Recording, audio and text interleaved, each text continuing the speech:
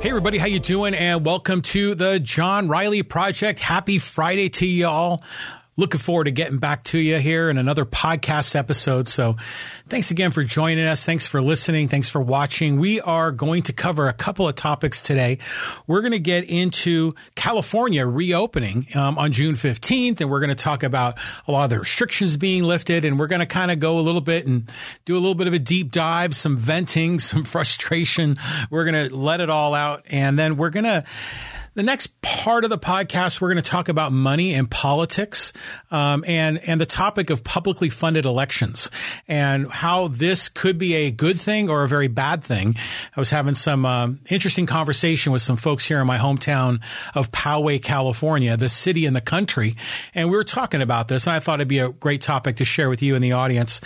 And then finally, I'm going to do a new segment that I'm going to call it Johnny's Rules for Life. And this is going to be kind of an ongoing thing where I'm just going to offer some of my own thoughts and wisdom and things that I've discovered as a middle-aged guy that I can pass on down to a younger generation to hopefully they can embrace some of the rules of life that I've figured out on my own or I've learned from others. So I'll share one of those today, and I'll probably be sharing those on a consistent basis moving forward. But anyways, thanks again for joining us. You know, it's we're getting near the end of May, man. And they're going to be opening up on June 15th. So this is great. So we're going to get into that in a minute. But we're live streaming. We're on YouTube. We're on Facebook. So, of course, I welcome your thoughts and comments.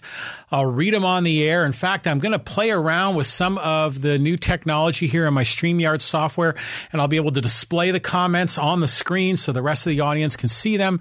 For those of you that are watching the live stream, of course, a lot of my audience listens to the audio-only podcast, so we'll, of course, read them for everybody. We'll play around here with some of the video. And just what I've been up to, I just want to share one thing. And I've been binge watching a particular series that I just think is great. And it's called The Underground Railroad. I don't know if you've seen this. It's on Prime, and it's a streaming show on Amazon Prime. And it really walks. It's fictional and based on historical fact, but there's a little bit of a supernatural element to it. And it's about, obviously, slaves in the early part of the 19th century and how the runaways were able to flee and run north and to discover freedom. But they did it, the historical textbooks are all about an actual, like an underground railroad, which was sort of a metaphor, right?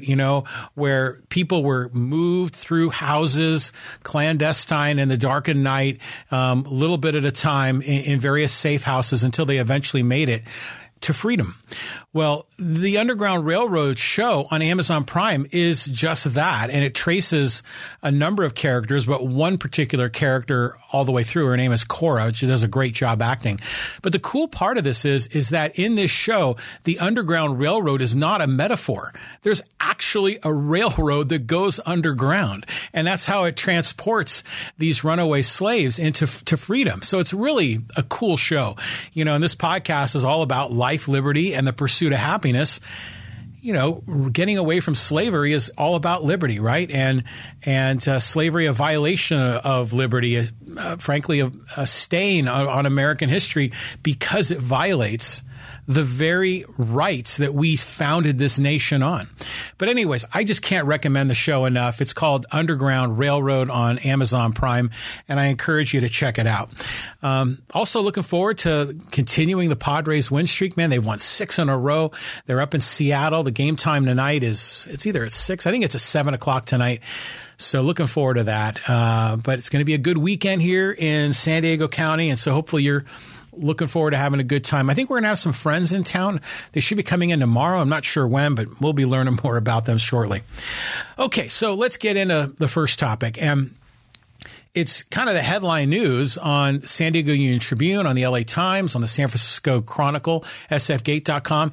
It's that Gavin Newsom and the California government have finally announced that they're going to reopen the state on June 15th.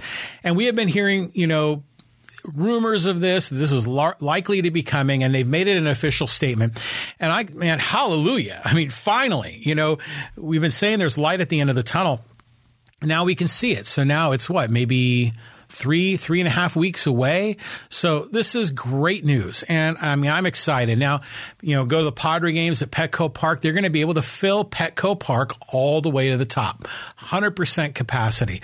They're going to be opening up restaurants and bars, and it's supposed to be, the way I read this article, it was supposed to be that it's going to be like we are back to normal, that all the COVID restrictions have been lifted, that there are no longer going to be mask requirements, not just outdoors, but also indoors. Now, of course, a place of business could have their own set of rules, and some businesses may choose to keep the mask mandate. I doubt many will. But also, there are still certain cases, I think, where the government's going to require masks. It's going to be for, going to like a rock concert, when you're shoulder to shoulder with a lot of people. There'll probably be seeing some mask requirements there. But generally speaking, restaurants will be able to open up full capacity. Bars can open, gymnasiums, places of worship can have no restrictions, not just on capacity. Like, Petco Park went from 15% to 25% to 33%. There's no restriction on percentage. It's now just like it was before, 100%. So this is great. And they're also getting rid of all the tiers. The orange tier, the yellow tier, the purple tier, the red tier. And it was like a damn terror warning tier system like they put in after 9/11, where you got to look to your government authorities to tell you what you're allowed to do or not do. And I mean, I'm excited that that's finally out the window too. I was always getting confused by the colored tiers. And I know some people were really into it and they really understood the differences. I never took the time to, but it just was such a ridiculous color coding system. Well, that's all out the window. And the other part of this is that, if you're vaccinated, there is no need for a mask starting June 15th indoors. And I think if you're unvaccinated, some places of business are going to have certain rules for you. I wouldn't be surprised if Petco Park or a couple of, arenas, auditoriums, stadiums might have certain rules for people that, honestly declare themselves to be unvaccinated. Perhaps they're going to still have to wear a mask. But overall, it's a wonderful thing. Things are opening up. And I think this is great. Now, we've also seen guidance, and this has been kind of interesting. Dr. Fauci has always been insisting that you need to wear a mask, even outdoors, even if you're vaccinated. And he was even wearing a double mask while he was vaccinated outdoors, and he was being ridiculed by people in Congress, and Rand Paul called him out, and he kept maintaining that was the right thing to do. Well, in another interview that I saw recently, Fauci admitted that he didn't want to give the wrong signal. He admitted it was theater for vaccinated people to wear masks outdoors. So it's like we've been living under this form of sort of pseudoscience to a degree. Now, the virus is real, of course, and the virus is damaging, and you've got to take precautions. But some of the rules enacted by government were so far over the top that weren't based on science, that were restrictions of our liberties, and we find out that some of it is admittedly theater. So to me, this is bananas. Now, I'm overjoyed that there are vaccines now, because with a vaccine, you really need to start lifting all of the we have to start lifting all of these restrictions now. I mean, if you have a vaccine, then you're protecting yourself. I often joke, really not joking, but for real, getting a vaccination is selfish, right? Because it's about protecting yourself. So if you are vaccinated, well, then good for you. You can move through society with minimal to zero risk. The people that are at risk are the ones that aren't vaccinated. They're making a choice not to be vaccinated. So it's kind of, that's on them, right? So in my opinion, these rules should be lifted immediately. But California is always so restrictive, so much authoritarianism that comes from Sacramento, such a top-down approach that is frankly just a flat-out violation of our individual rights, of our inalienable rights of life, liberty, and the pursuit of happiness. Now, it's interesting too that some people are freaking out. They're thinking they're lifting these mask mandates way too soon. And I saw some of this on our local town here, Poway, California. I enjoy going to some of our local Facebook groups here in Poway, and a lot of them are pretty politically neutral, but there's one that we can talk. There's a couple actually we could talk politics. One of the better ones is South and North Poway Votes, which is politically oriented Facebook group, and the people that the Chris Cruz who runs it, and a lot of people that are on her team essentially are still really concerned. They think it's too soon, too early to lift the masks, and I'm like, for the longest time, you hear progressives, our friends on the left, beating up the right-wingers for not accepting science, right? When it comes to climate change or any other scientific issue, yeah, there's a lot of people on the right that don't believe in the science, right? But now we have not only a scientific understanding of how the virus is transmitted, and on top of it, we know that if you're vaccinated, you're safe. There's like a minuscule chance you're going to get it, but there's no such thing as a risk-free life. If I got a flu vaccine, I'm generally safe. I might get the flu, but generally speaking, I'm going to be all right. So Mike Ryan on the live stream. Hi, John. How you doing, Mike? Nice to see you on the live stream. Again, I encourage you to type in your thoughts and comments. I'll read them on the air. In fact, let me do this. I'm going to click on Mike's comment and it'll show it on the screen. I'm going to start doing this a little bit more in my video podcast, kind of sharing the comments on the screen so everyone can see them. And so some of my fans, or that sounds a little conceited, but the people that enjoy following this podcast can see their name in the spotlight as well. So I'll be doing a lot more of that. Well, people are still freaking out that this is too soon. And it's like, well, these are the people that were condemning the right-wingers for not believing in science. And now they're the ones that are denying science. And that they think we need to have more restrictions or continue the restrictions, continue the mask mandates, continue a lot of these stay-at-home orders, even when we're vaccinated.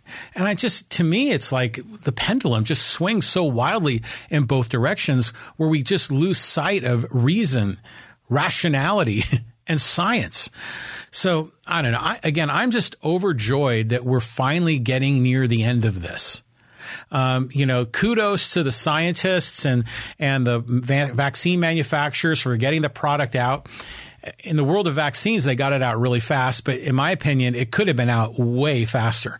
They discovered what the COVID virus became a thing, in December of 2019, I think. And it was spreading in China in January of 2020. In January of 2020, they also were able to isolate the virus. They were able to decode the genome of that virus. And based on that data, they were able to scientifically calculate what the vaccine should be, essentially the formula for the vaccine, in January of 2020. And then immediately these manufacturers took this and began developing the vaccine products. There were vaccines available in the second quarter of 2020, but they weren't available to the public because the government, the FDA, were restricting the release of those. And we hear people wagging their finger at others saying, well, the loss of life and you don't care about life. Well, the delay of this vaccine by 6 or more months for a lot of people has resulted in the loss of life for a lot of folks. But at least now they're finally available. That's good news.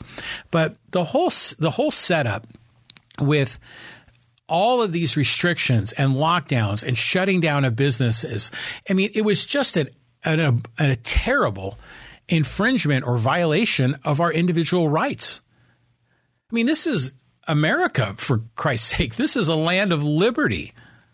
This is a land about freedom.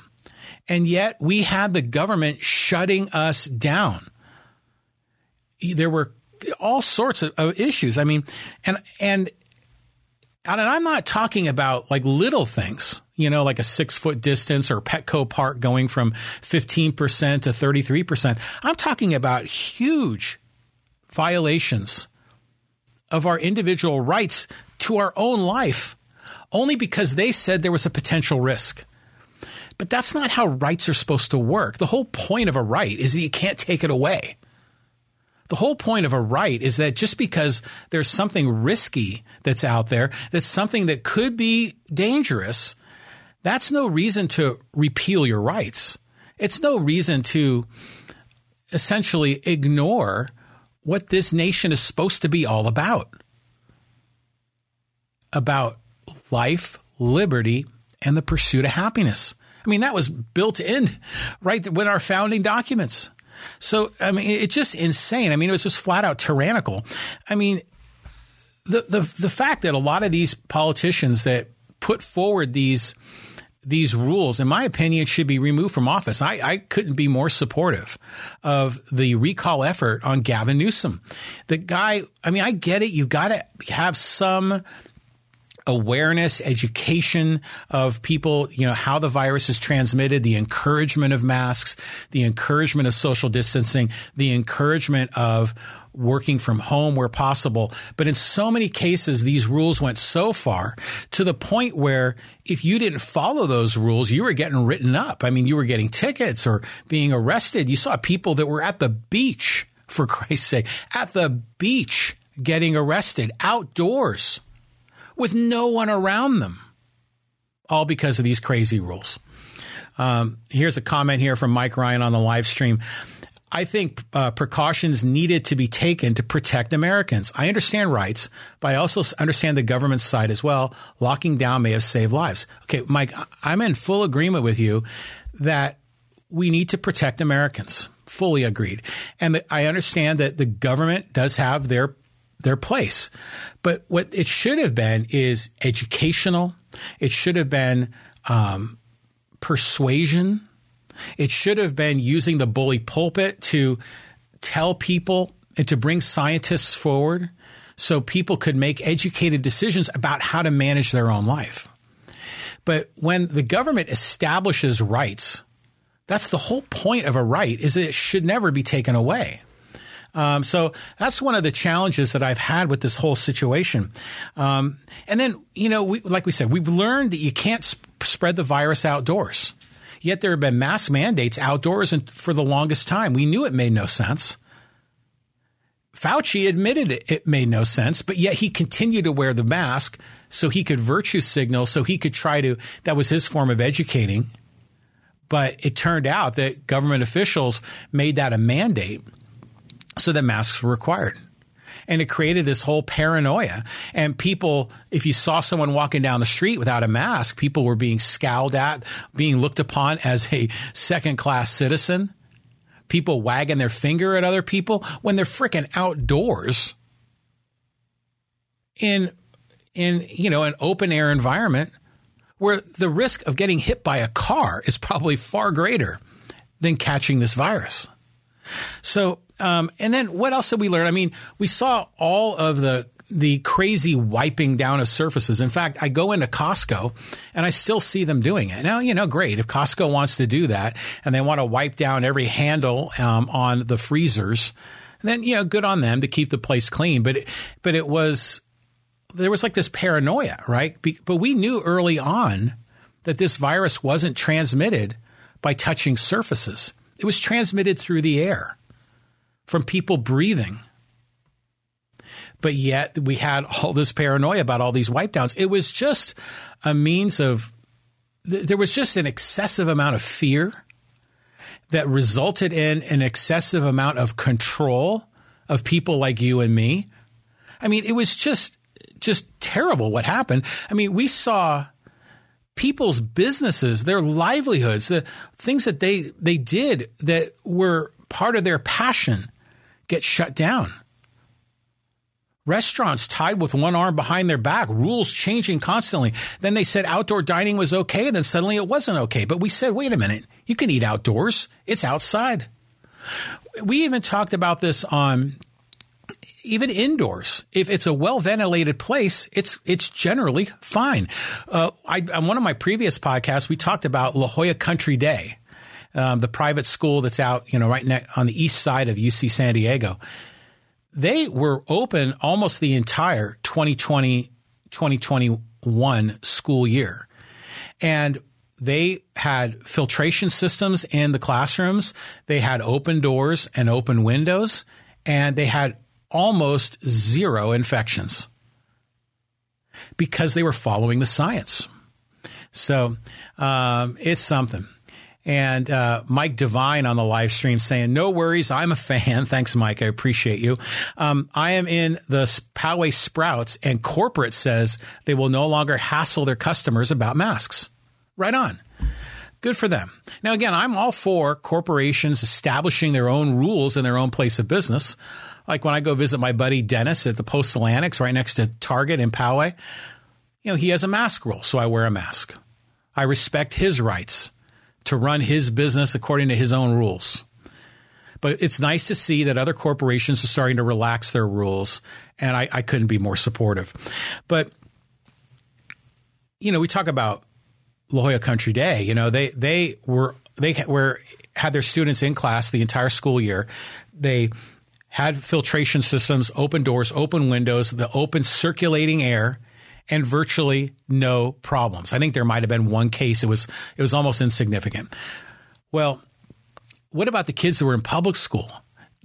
Their lives, I feel sorry for these kids that are in elementary school, middle school, high school, that saw their lives turned upside friggin' down because of these rules that shut down these schools when it didn't have to be that way.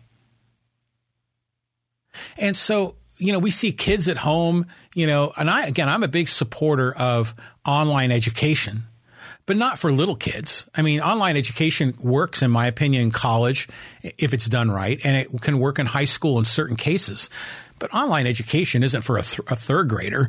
And you had kids that basically had like a wasted year where they learned very little. Some may have regressed. All of these like social problems where they were depressed, stuck at home, couldn't see their friends.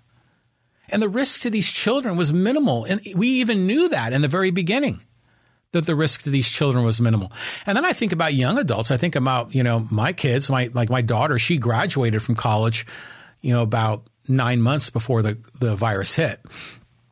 But my son is in college, and this has completely blown up his college experience and for a lot of his friends. Some of his friends took a whole year off of college because they didn't find it to be productive to spend so much money to go to school and then have to do the online education that was poorly enacted. Because a lot of these universities and high schools, they were scrambling. Poway Unified School District here in my local hometown, they were scrambling. They had no plan. A lot of other private schools, by the way, have been doing online education for a while. They had the curriculum. They had the software platform. Their kids were ramped up to speed. But a lot of these other places had no plan. And that's why for a lot of these classes that were done online, it was a complete disaster. So, and it didn't have to be that way. We knew in the very beginning that not only was the virus transmitted through the air, but it was primarily older people that got it. There were ways that we could have protected our rights, our inalienable rights to manage our own life, to have the liberty to make choices for ourselves and essentially to live our life according to our own values, to pursue our own happiness, if only the government didn't shut us down. And it's just awful. A couple more comments here on the live stream from Mike Ryan. I don't think education was coming into play here. It would appear the government was scrambling because they weren't quite sure what to do. They weren't. And I think a lot of politicians didn't want to be the ones that didn't take it seriously and then would have been blamed for large amounts of deaths. That's my guess. And I think when Trump was kind of flippant about it earlier on. And I don't support Trump. I think Trump, there were things he could have done early on, especially with testing and tracing early on to contain the virus. But he didn't want to do that. We had an opportunity to get testing kits delivered to us. I think it was from the EU. And Trump turned them down because he wanted them made in America. Well, there were things Trump could have done, but still Trump, we all know he was generally kind of mock the mask thing, was flippant about it. I think he was a little bit too far on the other side. But the scientific position, the scientific lane, the rational lane was not really being occupied by our friends on the right or their friends on the left. So it's a shame that it's come to this, but here we are. A couple more comments on the live stream, also from Mike Ryan. Fauci, unfortunately, is someone I wouldn't trust as far as I could throw him. He's flip-flopped several times on the subject, which tells me they are uncertain about the virus and how to handle it. Well, yeah, remember in the beginning, he said, don't wear masks. Now, granted, he was saying that because they were trying to get the masks for all the healthcare workers. But he was basically saying the masks weren't necessary. Then suddenly they became necessary. Now he's telling us, well, they really weren't necessary after all, outsource. Yeah, they were dealing with a lot of unknowns. But again, I think political leaders were afraid of being blamed for massive casualties. Because, that's how the game is played, is people will blame them for deaths. And they just didn't want that hanging on them. And a lot of them, well, not Fauci, but people like Newsom, they have greater political aspirations. Damn well Gavin Newsom's going to run for president at some point. So this is all part of his strategy. Mike Ryan on the live stream. I agree with recall on Newsom. He is not a good leader for our state and our government. Many jobs and companies have shut down due to his direction, a direction he didn't follow when he had his parties. Yeah, he was at the French Laundry, that kind of, upscale restaurant, while there were lockdowns for all the other restaurants. I mean, it was very two-faced. I mean, we saw other cases of hair salons being shut down, but Nancy Pelosi being able to get into hair salons. So a lot of this hypocrisy, double standards, two-faced politicians, but that's politics, right? That's what we get there. Now, the other crazy part of this is that while our liberties are being restricted, now, again, let me just say up front, the virus is real. The virus has caused a great deal of death and a great deal of pain and misery. It's a serious bug. I mean, by all means, it shouldn't be taken lightly. People should socially distance. People should, if not vaccinated, wear masks. People should work from home if they have that option. Just stay safe. Protect yourself. But while all this is going on, there's a lot of money being spent, right?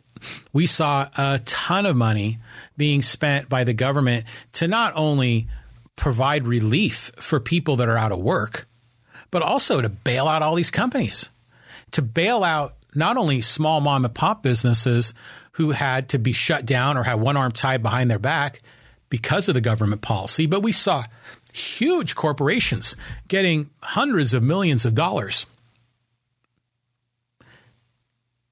Basically, using this as an opportunity to cash in. Now, there's a lot of talk about this concept of the Great Reset. I don't know if you've heard about this, but, a lot of this is a worldwide movement to enact more socially democratic policies,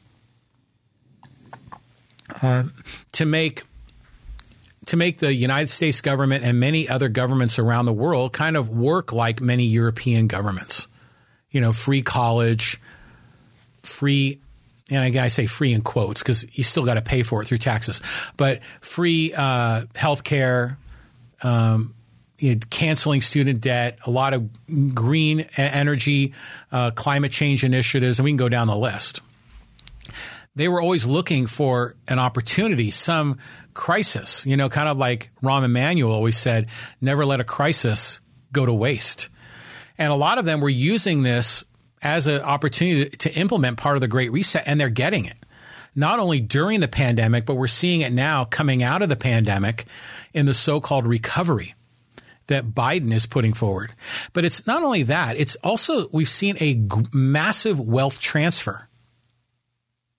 And it's not necessarily just from taxpayers to people that are sitting home not working. There is some of that. But it's more like you're going to see a mass wealth transfer to the top, to the elite, to the top 0.1% of 1%. Because think about it. What's happening? The Federal Reserve is just printing money hand over fist, cranking out all this cash and then passing it out, right? And as they pass it out, where does it go? Well, it's going to businesses who then are using that money in some cases to pad their bottom line, in other cases to pay workers. So some of the money goes to workers, which is great, okay, to keep their job, which they really never had to worry about keeping the job if it wasn't for the pandemic in the first place. But then in other cases, there are people that are out of work that are getting paid. And people might say, well, this is the right thing to do. This is only just. We have to care for our fellow citizens. But what are those people going to do when they get that, when they already received that $1,400 stimulus check? What are they doing with all this freshly printed money that's being delivered to them in the form of expanded unemployment benefits? What do they do with that money? They spend it, right? They spend it on food and they spend it on clothing. I mean, they could spend it on anything. But when they spend it, who do they spend it with? They spend it with large corporations, who those corporations then become more profitable. And then those shareholders make more money, and then the rich get richer. And meanwhile, the people at the bottom that have been pushed out of their job, that have no form of income other than the money that they're getting from the government, see the money that they receive. That $1,400 check was probably gone in less than 30 days. Now they suddenly have nothing to show for it. And they can't, well, now they can go and get jobs, but for a while they couldn't work. So in many ways, like I've always said, the system is rigged in so many ways where it protects the wealth at the top and it punishes the people at the bottom by essentially trapping them in poverty.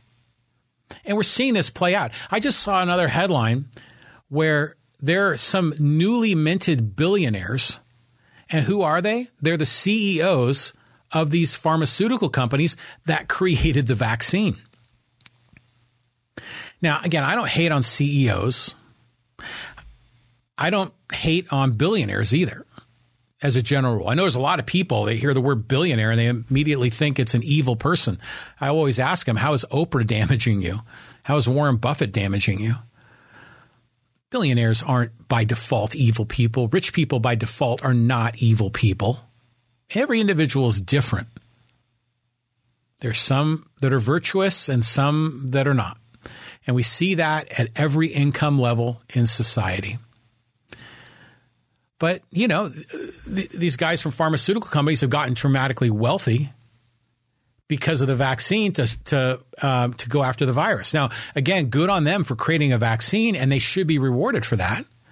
But we wouldn't have had to have this massive vaccine in the first place if the virus was managed properly in the very beginning through contact tracing and quarantining the people that had the virus, which was the failure of Trump.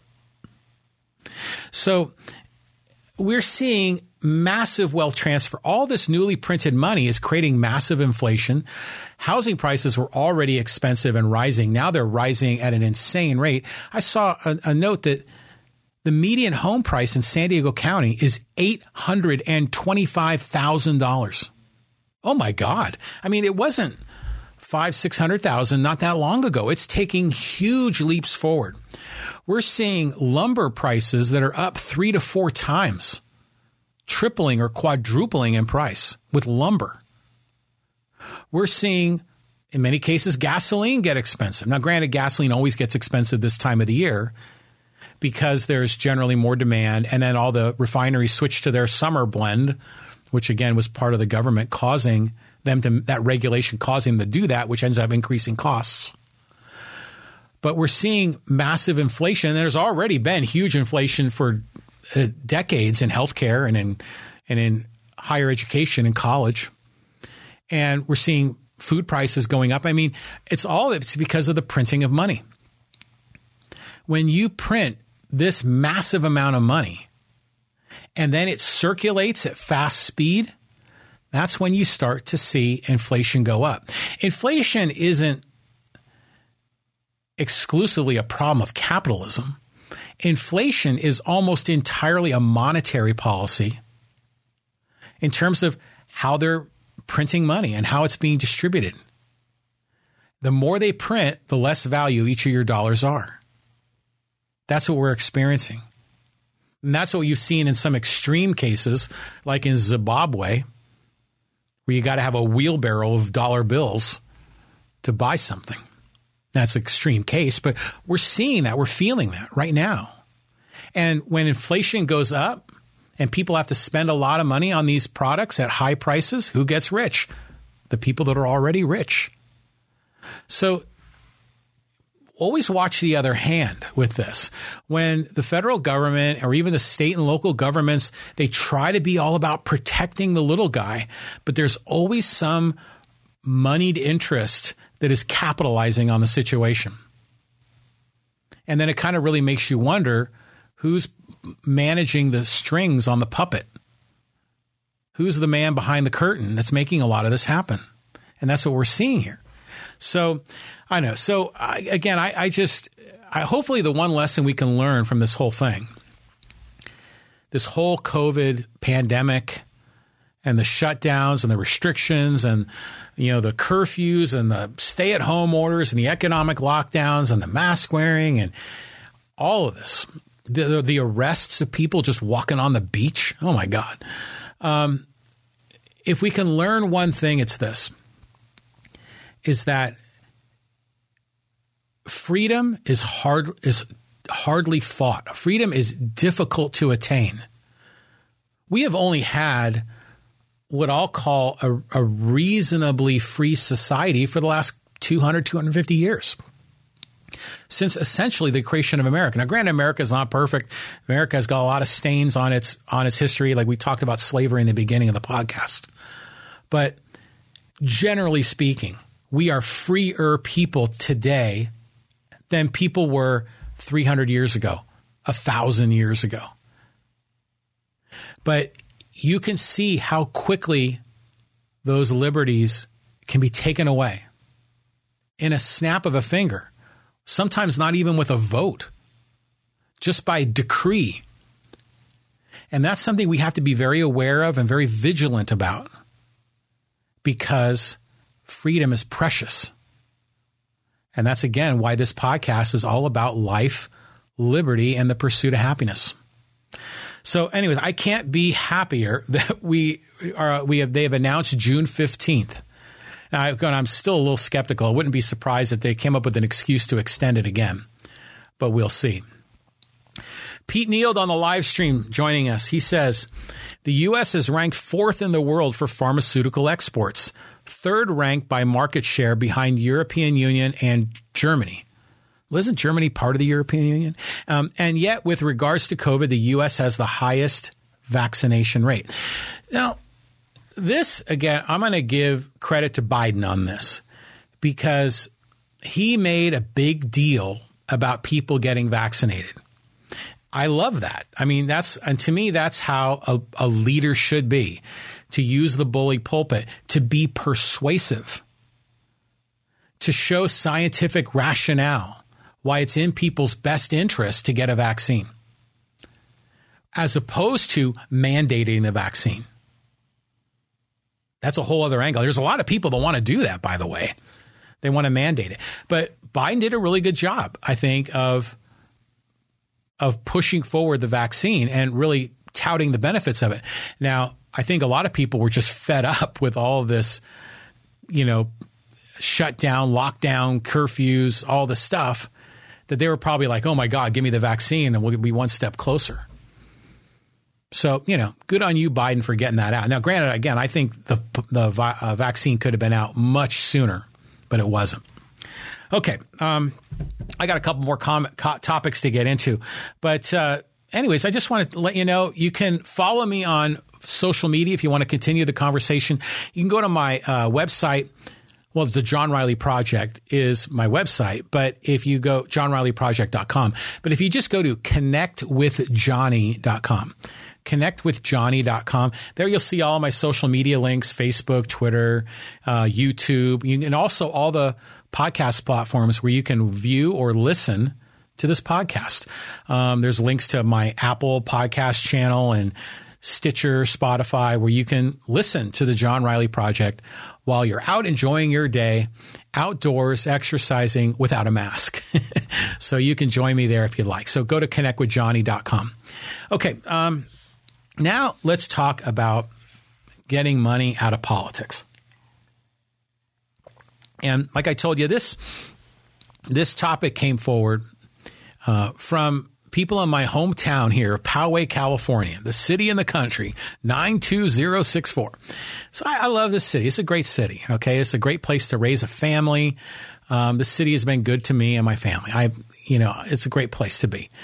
And there's some really active Facebook groups in my community. And one of them, like I tell you, that I enjoy visiting is South and North Poway Votes. And it's run by this woman. Her name is Chris Cruz, and she's very good at what she does. She's thorough. She does her homework. She's persistent in getting data from our local government. She's a community activist. Now, she and I differ on a lot of issues. Sometimes we're in agreement, but mostly we differ on a lot of issues. But I respect her because of her integrity and her belief in what she's all about. She's very true to her cause, even if I disagree with him. It's kind of like Bernie Sanders. I don't support Bernie, but I respect him because he's consistent. He walks the walk. He talks the talk and walks the walk, right? So on the South and North Poway Votes page, there was a conversation about publicly funded elections. And this is the idea that rather than the politicians going out and doing all this fundraising, right? Because they're always raising a tremendous amount of money, hundreds of thousands of dollars here in San Diego County to run for, let's say, county supervisor. And then, more than that, millions of dollars to run for Congress. Tens of millions of dollars have to be raised to run for Senate or more, maybe even 100 million. And then in the case of the presidency, I don't know how much was raised. I think, didn't Hillary raise $1 billion or something close to that? I mean, just insane money that's being spent in politics, right? And we all know this is a corrupting influence because what do they spend the money on? They spend the money. First of all, these donors give money to the politicians, hoping that they're going to win because they support their platform. But in other cases, special interests, especially a lot of corporate donors, they have an agenda. They want to see certain regulations enacted that block their competitors, that make it difficult for people to get into their marketplace. They want to create barriers of entry. So they find politicians that are sympathetic to their needs. They give them a lot of money to help them and kind of pad their campaign chest. Well, what do? They go out and they spend a ton of money on advertising. So television advertising, radio advertising, internet advertising, it's just tremendous. And, I live in the world of marketing. I own a small marketing agency. I don't do political marketing. There are people that's all they do. And by the way, the one rule that people have taught me and told me about political marketing is you always get paid in advance.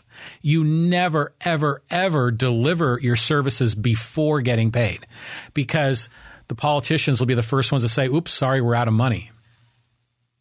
Well, anyways, tremendous amounts of dollars are being spent, obviously, to help those candidates get elected. And then what ends up happening, of course, is a quid pro quo. Those politicians will help enact legislation or in some cases influence regulations to rig markets, to rig systems to benefit the special interests that give them money. So we all know that that's a corrupting cycle and it's unhealthy. And frankly, it's been a part of American history for a very long time. So people say, well, what if we could just get all the money out of these elections? Wouldn't it be great? And on top of it, what if we set it up so everyone got the same amount of money and we made it equitable? And so instead, rather than having people spend money to fund all these different elections candidates, what if we just publicly funded it? We just took it from tax dollars out of the general fund and use that money to give every politician the same amount of money. Maybe every local politician, I'm going to make up a number, gets $10,000. Maybe a county supervisor candidate, everyone gets $500,000. Maybe if you're running for Congress, everybody gets $3 million. And if you're running for Senate, everyone gets $50 million. And if you're running for president, every candidate gets, I don't know, something more than that, 500 million, something. It's essentially this idea of egalitarianism, of equity, and we'll make everyone equal, and they'll all have an equal chance. Sounds nice, doesn't it? That we could get money out of politics and set it up so that some of these politicians aren't spending insane money while these underdogs have very little. Pete Neild on the live stream chiming in, I'm curious about how many people would vote for the removal of money from campaigns. I accepted no campaign money, and I placed third out of 4 candidates. Yeah, Pete, you ran for Poway City Council in 2018, and I loved your campaign. And I think I'm going to try to remember the rules. I think it was you had a limit of $200, that if you spent less than $200, you did not have to report any of your campaign financials to the registrar of voters. But if you spent over $200, you would. And so I think you spent a little and you spent it out of your own pocket. You know, good for you, Pete. A local election, that's very noble. But we know in a local election, even in our own small town of Poway, running for city council or even school board, political parties are still very, very influential. Political parties still spend tens of thousands of dollars on local candidates with mailers and internet ads and in some cases television ads. Yeah, it's tough. Would people vote for the removal of money from campaigns? I think some people would. I mean, there are probably a lot of people that would, but think about it. Just really, I want to break this down because there's a lot of implications to this that I don't know if we've all thought this through. Okay. So first of all, a lot of this is fueled by this whole idea that people are angry at Citizens United, right? So Citizens United is the Supreme Court case. When was that ruled? Like 20 years ago or so, that essentially said that not only people, but even corporations have a right to free speech, because politicians, what they wanted to do was to put a limit on how much money corporations could spend to amplify their message, particularly their political messages. And so they were enacting these laws. And then Citizens United, I don't know, it was just some sort of group that went to the Supreme Court and fought. I don't know which side. There's the actual organization, Citizens United, where if it was Citizens United, then they were probably for restricting corporations' ability to spend money on advertising for political issues. Well, break it down. What does the First Amendment say? Okay, the First Amendment doesn't say we grant free speech rights to people, but not to corporations. It doesn't say that. In fact, the First Amendment doesn't even say that we grant a right to anybody, because we all know that freedom of speech is just a part of our inalienable rights of life, liberty, and the pursuit of happiness. Freedom of speech is a natural law. A natural right. I mean, you don't have to ask permission of people to speak. When you pop out the womb, you're crying. You don't have to ask for permission to speak. That's the default. Now, of course, some governments want to restrict it and prevent it. And I mean, we even saw Prince Harry condemning the First Amendment. Of course, what would he know? He's like a royalty. We created the First Amendment in America partly as a reason to escape the oppression and tyranny of England in the first place, and King George. Well, but the First Amendment says, it starts with, Congress shall make no law. And then it goes through, I think, establishing a state religion or preventing people from exercising their religion. But when the clause with speech is, if I recall, it's Congress shall make no law abridging a person's right to speech. Or I don't even think it says person, abridging the right to speech, if it's what I believe it says. But the point is, it's Congress shall make no law. So what does that mean? That means that the First Amendment is not a granting of rights to an individual or to a corporation. In fact, what it is, it's a restriction on the power of government. Congress shall make no law. So anyways, a lot of this is fueled by people being so upset that with the Citizens United case, it essentially said that corporations can spend whatever they want on political speech. Which, by the way, I'm for liberty, right? I don't necessarily agree with what some of these people are spending their money on, but I support their right to do it. Yuri Bolin on the live stream chiming in. Myself and Pete Neal were the only candidates who do not take money from anyone. Campaigns should not come from taxpayer money. Okay, great. Yuri, you and I agree on that. Donations to campaigns are motivated by interests by either individuals or companies for a reason. Exactly. For a reason. The only donations that are fair come from relatives or best friends from third grade. Yeah, because they support you, right? Getting donations from your family because they love you and they want you to be successful and they respect you and they respect your character and your integrity. Yeah, great. But, we all can't fund political campaigns from the donations of our family. And frankly, people like myself that was raised in an Irish Catholic family, I would have a huge advantage over a lot of others because I have like 3,000 cousins. But you're right. And yeah, you and Pete did not take any money from anyone. But people get upset with this because there's so much money in politics and it's so corrupting. And I agree with that. So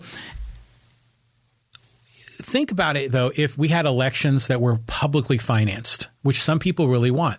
That means we're all paying taxes, some more than others, some a lot more than others. That tax dollars, they go into the general fund and then they get allocated, a certain budget of it gets allocated to this, we'll make it up, some elections committee.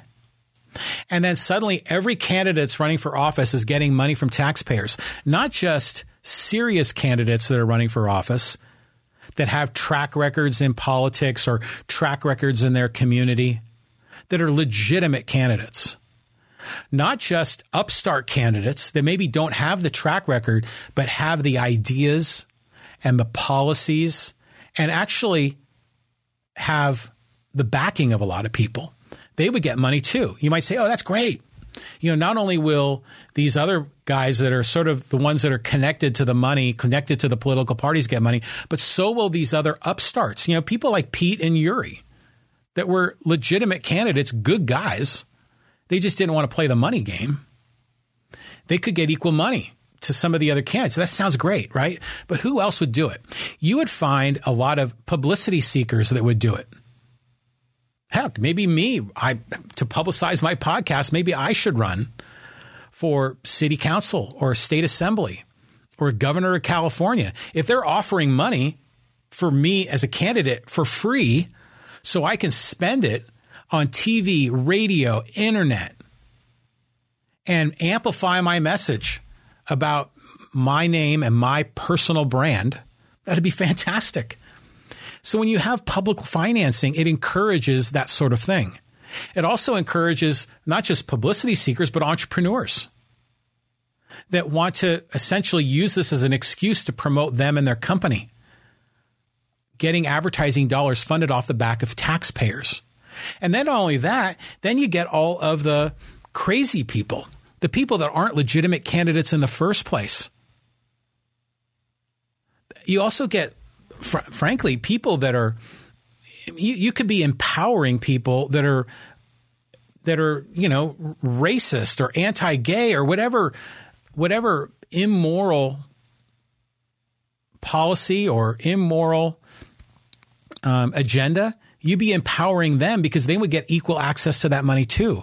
And as taxpayers, we would be forced to subsidize those messages, not just of people in the political party we don't agree with. Not only would the Trump protesters here on Poway at Pomerado and Twin Peaks that hold up the Trump banners every Sunday, not only would they be forced to pay taxes to subsidize Democrats, but we would all be forced to pay taxes to pay for the campaigns of, in some cases, joke candidates, publicity seekers, or maybe people that just have evil agendas, that none of them are serious candidates. None of them really want to win. They just want to get in the spotlight. So to me, on that basis alone, it's a terrible violation of liberty. Steve Moss on the live stream chiming in here. Trump virus is here to chastise Trumpardia. Good citizens should simply get vaccinated, unmask, and watch the morons suffer. I'm with you there. Vaccinate, unmask, unless you're in a place of business or a person's personal property where they require it. Respect their rights too. Get vaccinated. And then, if morons want to suffer, go for it. And you cite a few biblical verses there too. Dana McGee Sturl says, I like the idea of public money. Would that mean that a candidate can't put in their personal money? Yeah, that's the idea. So if campaigns are publicly financed, then super rich guys can't spend more than that limit. Now, think about that for a minute. Now, first of all, let me just say this. I think there are some places where they do public financing, but usually and in fact, I think you can do that even for the presidency, but you have to opt in or opt out. If you opt in, then you are limited to the threshold. But if you opt out and accept no public money, then you can spend whatever you want. I think that's how it works for the presidential election, because they get some sort of a match. But let's just take, running for city council.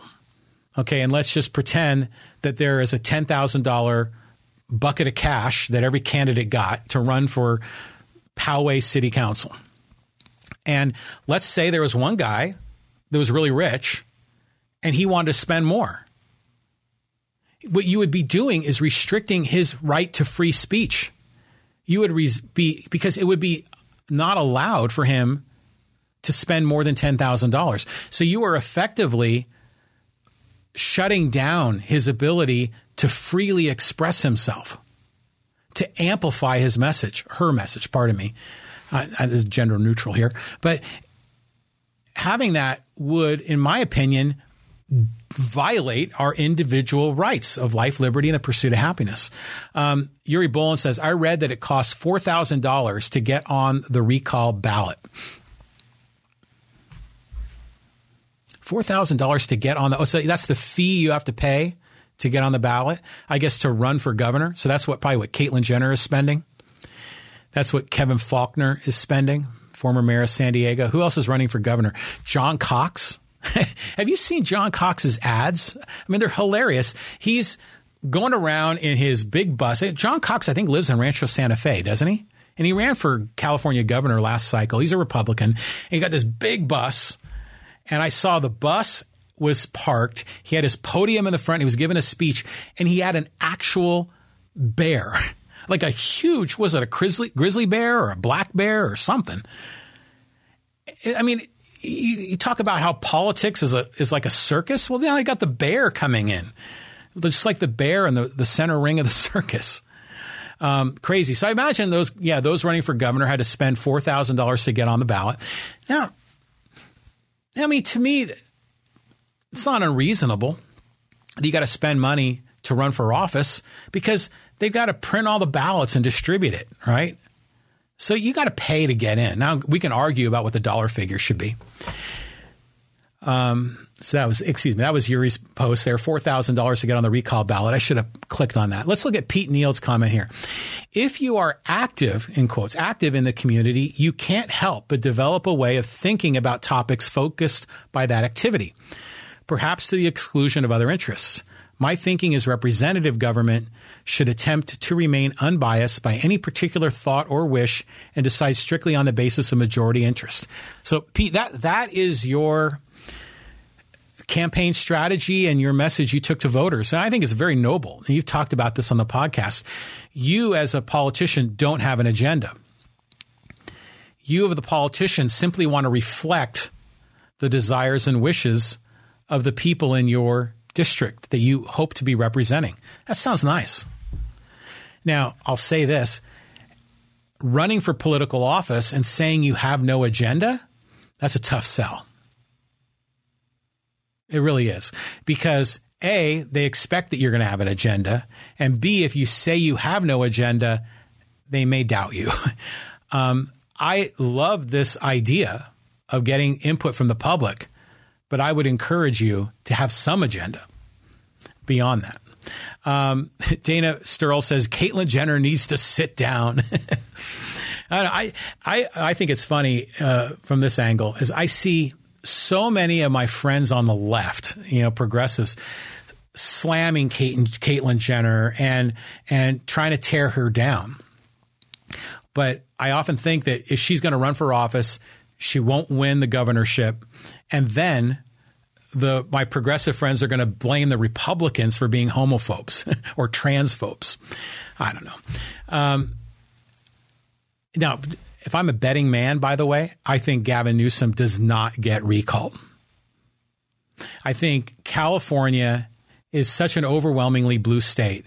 And even though there are a lot of people that are angry about these shutdowns, lockdowns, everything else, it's largely been by political lines. And even though there are some independents and even some Democrats that are upset at Newsom, I don't think they would recall him and then instead elect a Republican to replace him. Because no Democrat is going to run to replace him. At least I don't expect any serious Democrat would. And then Yuri Bolin goes on to say, there's Dana's comment. Yuri Bolin says, Cox forgot to at least get a California brown bear. Yeah, I don't know what kind of bear it was. It's obviously a very well-trained bear, maybe a sedated bear. But holy crap, having a bear right there, right next to you when you're delivering a speech on a podium, just sort of wandering around in the background. And if you look really closely, there's a fence, like a wire fence that encloses the bear. But it's just such theater. And that's what a lot of these politicians are all about. It's theater. Even Fauci and the mask requirement for vaccinated people outdoors is theater. So we just got to strip away a lot of this nonsense. Dana says, I don't think he will get recalled either. I agree with you, Dana. I don't think we're going to see Newsom be removed. So anyways, I want to just share this. I respect the angle of those that support publicly financed elections like Chris Cruz and you, even you, Dana, to essentially get money out of politics. I'm with you 100%. I'm on board with that. The money in politics right now is corrupt. It creates inequality before the law because all of those donations encourage politicians to give special favors to special friends and to special interests. It's no longer where all men are created equal, where we are all treated equally under the law. Now it's this crazy system where there's different rules for different people and all these distortions. So I believe there's another strategy, a strategy that, while it may be more difficult, I think is ultimately better. And hear me out on this. Why are big money people spending so much money backing political candidates? What's the reason? Especially when corporations are spending huge amounts of money. What's the reason? Well, they realize that politicians in Congress and even in the state assembly and state senate here in Sacramento, or even at the county supervisor level, they know politicians have great power to centrally plan the economy for the jurisdiction that they manage. They have the ability to push buttons, to pull levers, to set rules, to make it easier for some people to do business, more difficult for other people to do business. They can essentially tip the playing field in whatever direction they want by how they set up the rules. So all this big money is going in, so they are hopeful that their candidate will win and then tip the playing field in their favor at the expense of other people. So the whole reason that they're spending money to fund these political candidates is because the government has such massive power to centrally plan the economy and society at large. So I'm of the belief that we need to limit the power of government so they don't have that ability to centrally plan and to rig the economy to benefit special interests. If the power of the government was strictly restricted, was limited really by the Constitution, the federal budget would be a fraction of what it is today. If we pulled in the reins of the power of government, those congressmen and senators wouldn't have such massive power. And frankly, that's why they run. Politicians want power. In some cases, to enact the legislation they want, to affect society the way they want, but in other cases, just to fuel their ego. Politicians want that power, and they know that being in that seat with great power afforded to them by what government is able to do. And we saw that in these lockdowns. We saw this in this massive printing of money, which is going to make the rich richer and the poor poorer. We saw this in the shutdowns of restaurants and bars and gymnasiums and places of worship.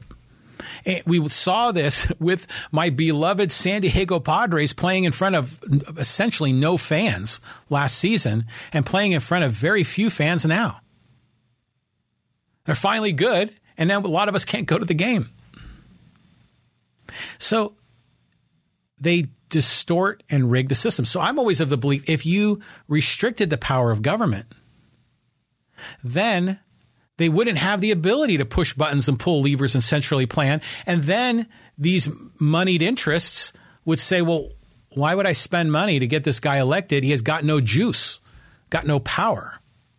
And then what ends up happening is now these companies, rather than trying to rig the game to try to make it difficult for new people to enter, creating barriers of entry, or to make it difficult on their competitors by setting up tremendous regulatory hurdles or setting up any sort of government edict that makes doing business difficult. Those that are already established can afford it, but the new guys coming in can't. So they essentially buy off the politicians to rig the system that way. But if the government doesn't have that power, then what are these corporations left to do? They're just left to compete. They're left to compete honestly to try to win customers by providing the best products and services. They can no longer make money by changing the rules of the game.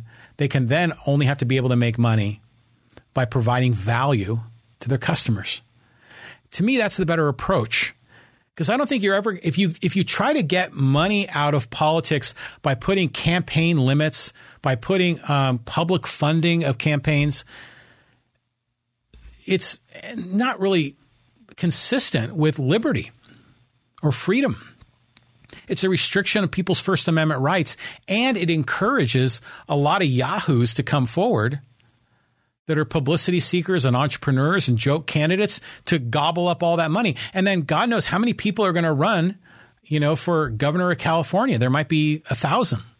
There's free money on the table to get all this advertising, TV, radio, internet. You're going to see a lot of people come forward. And then at what point does that budget run out? So I don't know. I just think it sounds good, doesn't it?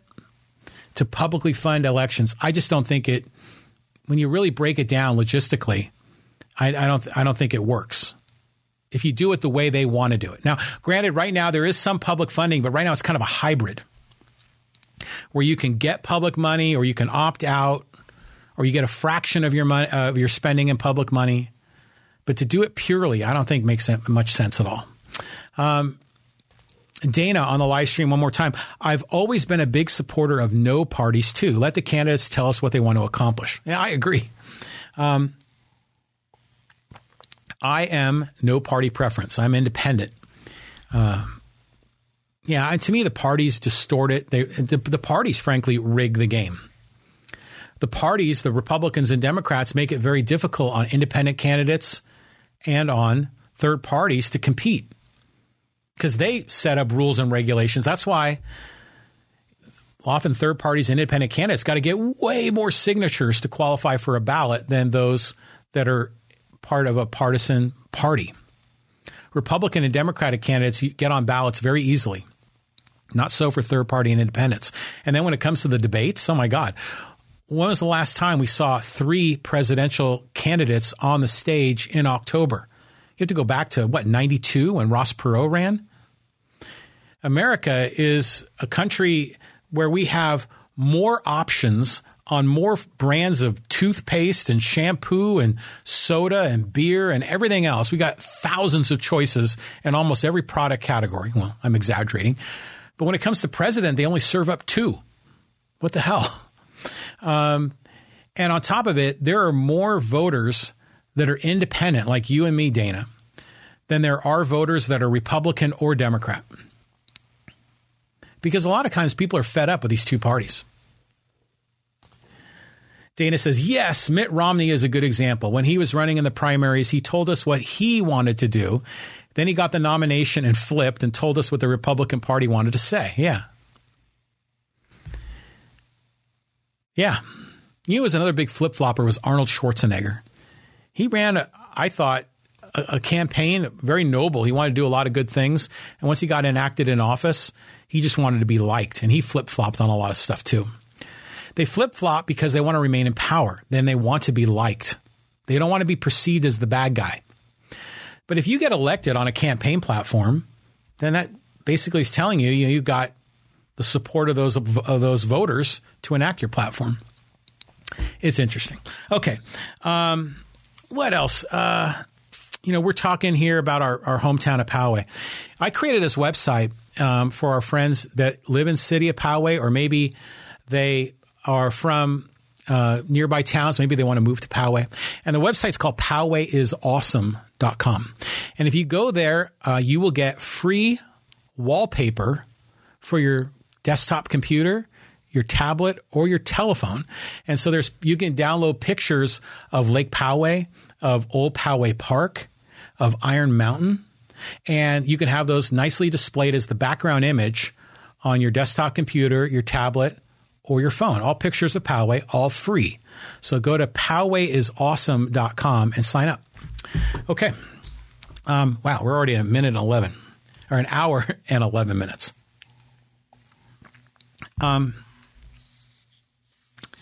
We have time for this.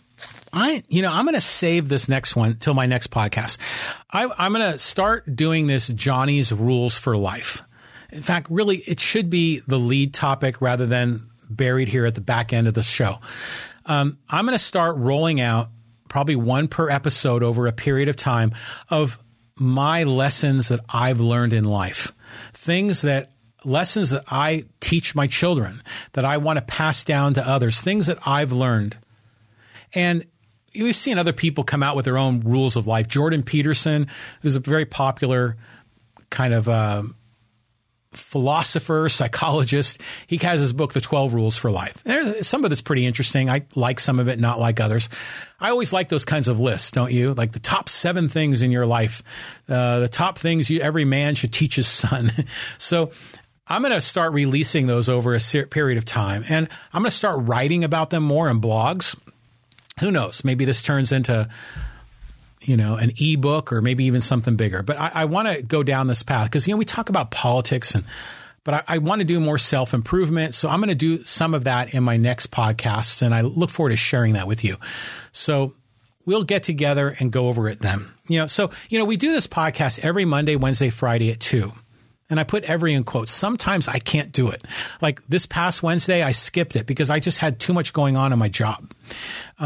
Generally, this time slot works for me because I'm a small business owner and I can creatively maneuver the things that I'm working on. And then I generally like to leave my evenings open for the Padre games, especially in the spring and summer, and the Aztec basketball games in the winter and the fall. Well, that's why we do it now. Monday, Wednesday, Friday at 2. And so I'll be scheduled to come back at 2 o'clock on Monday. And I already got part of the podcast ready to go. But I mean, we're at an hour 13. I don't want to make this crazy long. About an hour is about right. Some of these podcasts, by the way, I've enjoyed. We've done some podcasts go over 3 hours, which is great because especially when I have a guest, right? So we can go as long as we want. But when it's just me, an hour's plenty. Okay. Couple of closing quotes. And these are actually consistent with one of my lessons in life. So I'm going to kind of let a little bit of the first one out of the bag here. And the first quote is from Steve Jobs. Okay. We all know Steve Jobs, the founder or the co-founder of Apple Computer, the great innovator of the Macintosh and of the iPhone and the iPod and the iPad and all the iTunes and all the great things that he has done. And he's since passed away, of course. But this is a great quote from him.